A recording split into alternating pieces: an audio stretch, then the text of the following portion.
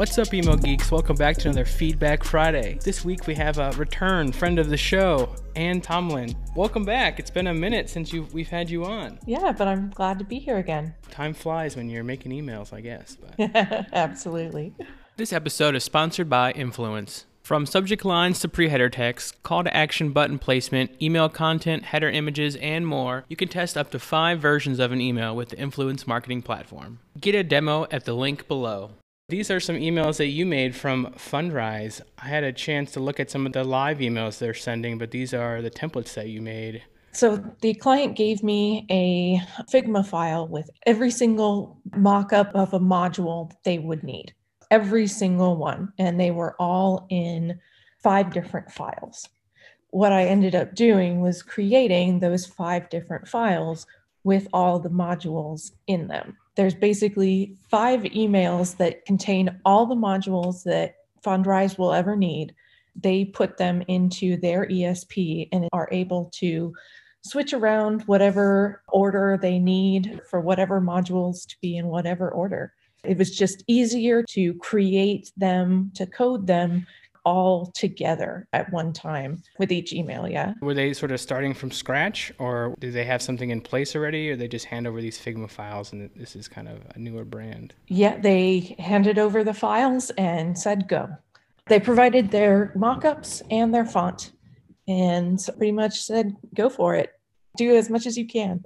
When they handed over those files, were there any limitations that you didn't think that could work with the email, or were they pretty straightforward with how they laid everything out? They were very straightforward. They gave me the files, said, is there anything in these that can't be done or that would take a ridiculous amount of time?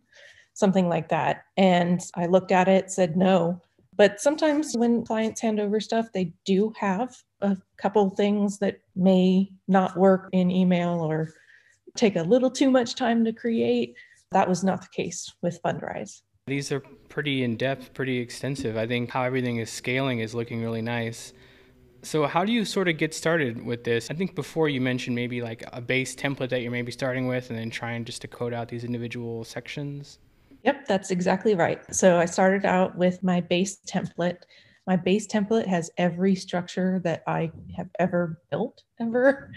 I can easily start with that and then take out anything that I don't need, any structures that I don't need, and just create each of these modules one on top of each other.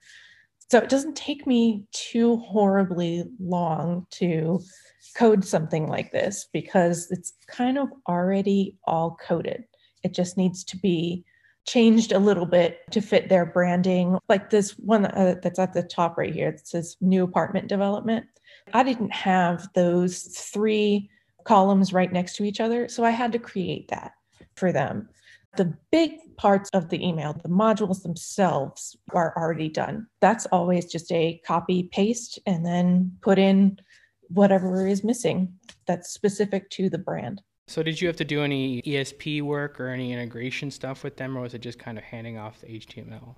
I handed off the HTML. Usually I like to put the code in the ESP. This client just decided they wanted to do it themselves. From the emails that I've got from them that use this modular system, they are doing a great job. We've been using Figma a lot too internally, and I wonder if is that better than Photoshop or something for you, or did you find it a little easier to use?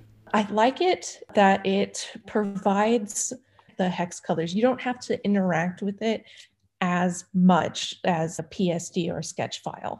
With those, you have to find the exact hex number, measure the distances between elements.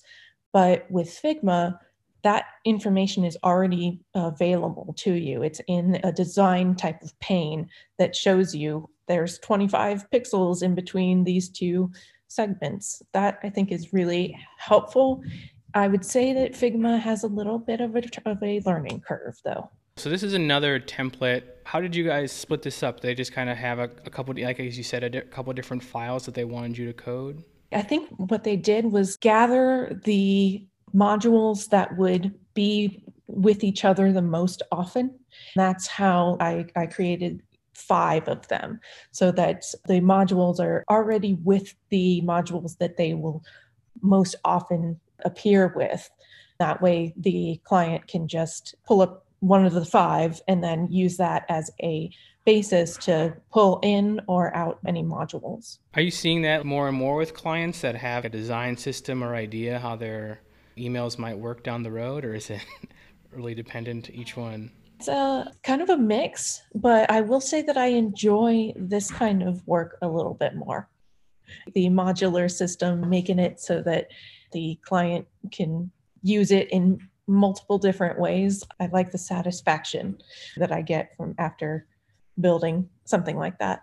It's great to see all this use of live text. It is always surprising. A lot of times on this show, we don't always get live text. So That's a very important thing to me to have live text. this is a good case to see sort of the skeleton template that you can just really populate content with and test different things, pull things in dynamically when you're not having to worry about slicing paragraphs or something like that. I think it really frees up the design template to take a lot of different types of content. I will also say that the design of this is very clean, which is helpful when creating something that's as modular as this. So there's not too many background images or background colors that need to be right up against another image to match the background colors. Those are really hard to do in dark mode. With these modules, they don't have any of that. So they're really clean. I like the constraint with these templates in their branding. I feel like they're trying to only use a couple of colors, and I think it really focuses their message on the main content and the CTAs that they want you to click. Cool to see that they had sort of a vision going into this rather than some financial brands are bogged down by legalese, but this still feels pretty clean. Even though you do have a big chunk of legal, I still think it still does a nice job of balancing design and function. I think I even probably said to them at one point, wow, this is really pretty. This is a really, really nice modular system you've got here. Can't wait to build it. Speaking of dark mode, this is what dark mode looks like on these emails. How much more time did you have to spend to sort of optimize these for dark mode? I know this is kind of a newer topic. People are a little scared of it. I would say maybe an additional 15 to 20 minutes. Yeah, it doesn't take very long to get all the colors right and put in the actual code for it. What you're seeing, on screen is what Apple Mail and iOS Mail look like that actually respect the dark styles that are declared in the head. What I did for these ones was basically take the background color that is already in the light mode and darken it by 90%. Then put the style in to change that background color so that it keeps the same feel of the light mode, but just darker. I will say that Fundrise did not give me any instruction on the dark mode. I just basically said, do you want dark mode styles? They said yes. I went ahead and did what I thought looked best. Dark mode, I don't think is something that's going to go away super soon, and more people are opting in on it depending on newer devices. I think it does make sense to think about that going in when you start email design, just to be aware that some email clients, if you have that option turned on, they will try to force things into dark mode, and it's better to understand a little bit about how the email is laid out so you can better respond to that. I think that the best way to treat dark mode is to design for it, to possibly get in there beforehand, before the design is completely done, and see what it looks like if what Outlook or whatever changes the colors, inverts them fully. What does that look like? Then you can go from there and change a few things about the email design itself that would make it be a little better in the dark mode clients that just invert your colors that don't respect any styles that you've put in. I do think it is a little bit still complicated on exactly the support everywhere. Oh, yes. So I don't think you're going to get it 100% perfect, and I know that's maybe hard for brands to hear that they have to approve a specific design, but if you're approving every single email client exactly how it's going to look, that's going to take a while. I think if you follow some good email coding best practices, once you turn that dark mode on, there hopefully isn't tons that you'll have to tweak. Yeah, actually, what you've pulled up here is an interesting one of what they had me do. They had basically all the different mock-ups of this particular module of what it's going to look like with different buttons and button colors and such. When I'm actually creating this stuff, it looks kind of strange. I mean, it just looks kind of weird with the same thing one on top of each other. But I really think that it's helpful for the client to be able to already have this stuff done and pull in the module that they want that looks best with whatever design they have chosen for whatever email they're doing at that moment. Was there any recommendations that you did for them or extra enhancements? I know you said the dark mode styling, but did they give you desktop and mobile layouts? I'm not sure if they gave me mobile layouts. I would probably say they did, because they were really on the ball with everything. Even if I'm not given a mobile mockup by any client, I just use best judgment. I've been doing this for 10 years now, or a little more. I generally know what the best mobile layout is going to be when I see a desktop design. I think that most of my clients kind of just trust that it'll look right. And if they don't like it, when I send them the litmus links, they'll tell me. If they want it changed, I will gladly change it. I think that's good. I think some people that I've worked with in the past are print designers and they only understand one specific layout, and trying to convince them that the majority of the people on our list are opening on a mobile device, we should spend some extra time to really optimize for that view. Totally. And sometimes some clients will come back and say, hey, we don't want this to be responsive for some reason. I'll coach as much as I can as to why I think it should be responsive, or in any circumstance, why I think that this way is better than that way. But if they don't want it, then I'm not going to force them to do it. I had some of the live emails that we could just take a quick look at. So this first one is a nice looking welcome email. Obviously the first one that I got, and it was pretty inviting for a welcome email. It's nice to see how they're using those different sections and building this communication, but it doesn't look that much different than the template that you sort of laid out for them. When I build things, I try to keep it as simple as possible with a lot of code notes, so that if the client is actually going into the code to make these changes, that it helps them navigate, build the email a little faster. If you have some documentation, if they have some guidelines, even in the code, I think that helps them. I like all of their emails. I feel, as you said, that they're pretty simple and straightforward.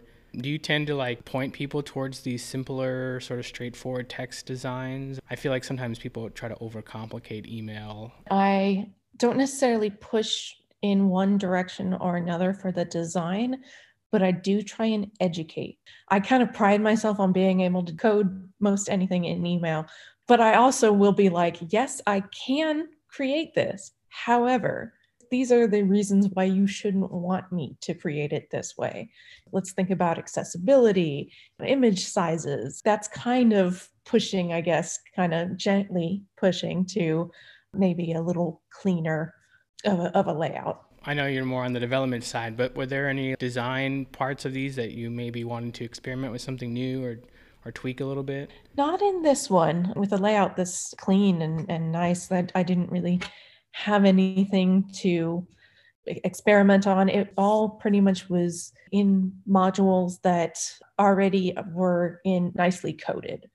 Anything that's new, design that's got some layovers and stuff like that, I will try new techniques on them and try to always make my code a little bit better. With these guys, they were already on point.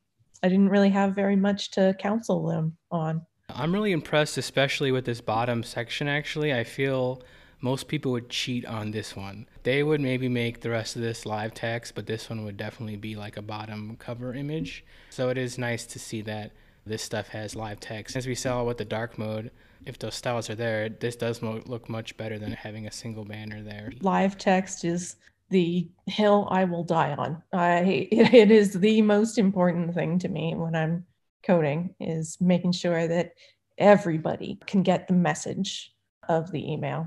I just want the message to get to everyone and there to be no blocks in the way. This one's even more dynamic, which I think is cool to see just because of how much time you probably save with that live text, being able to really populate this entire module with dynamic content. So you're not really ever having to lay this out if you do it right, that this email can just sort of trigger like an update email and pull in all this information, which is really cool to see. Like I said, I didn't have access to the ESP, but I get these emails as well. I can tell you for sure that I did not get this exact same 4 of these examples in this particular order.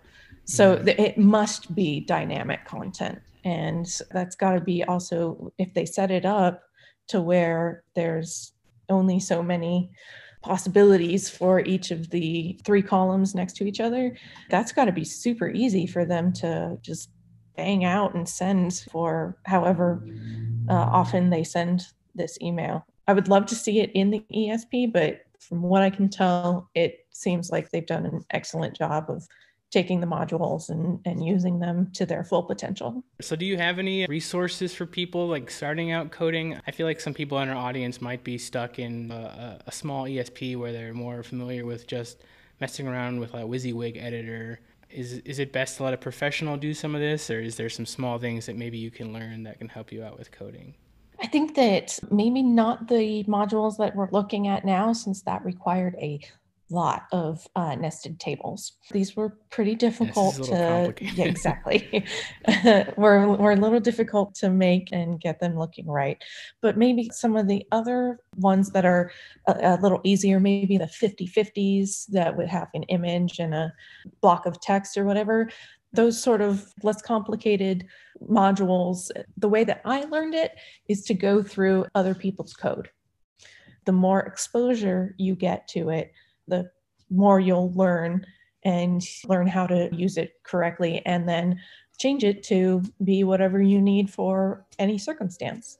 I would invite anybody to look at the code for these.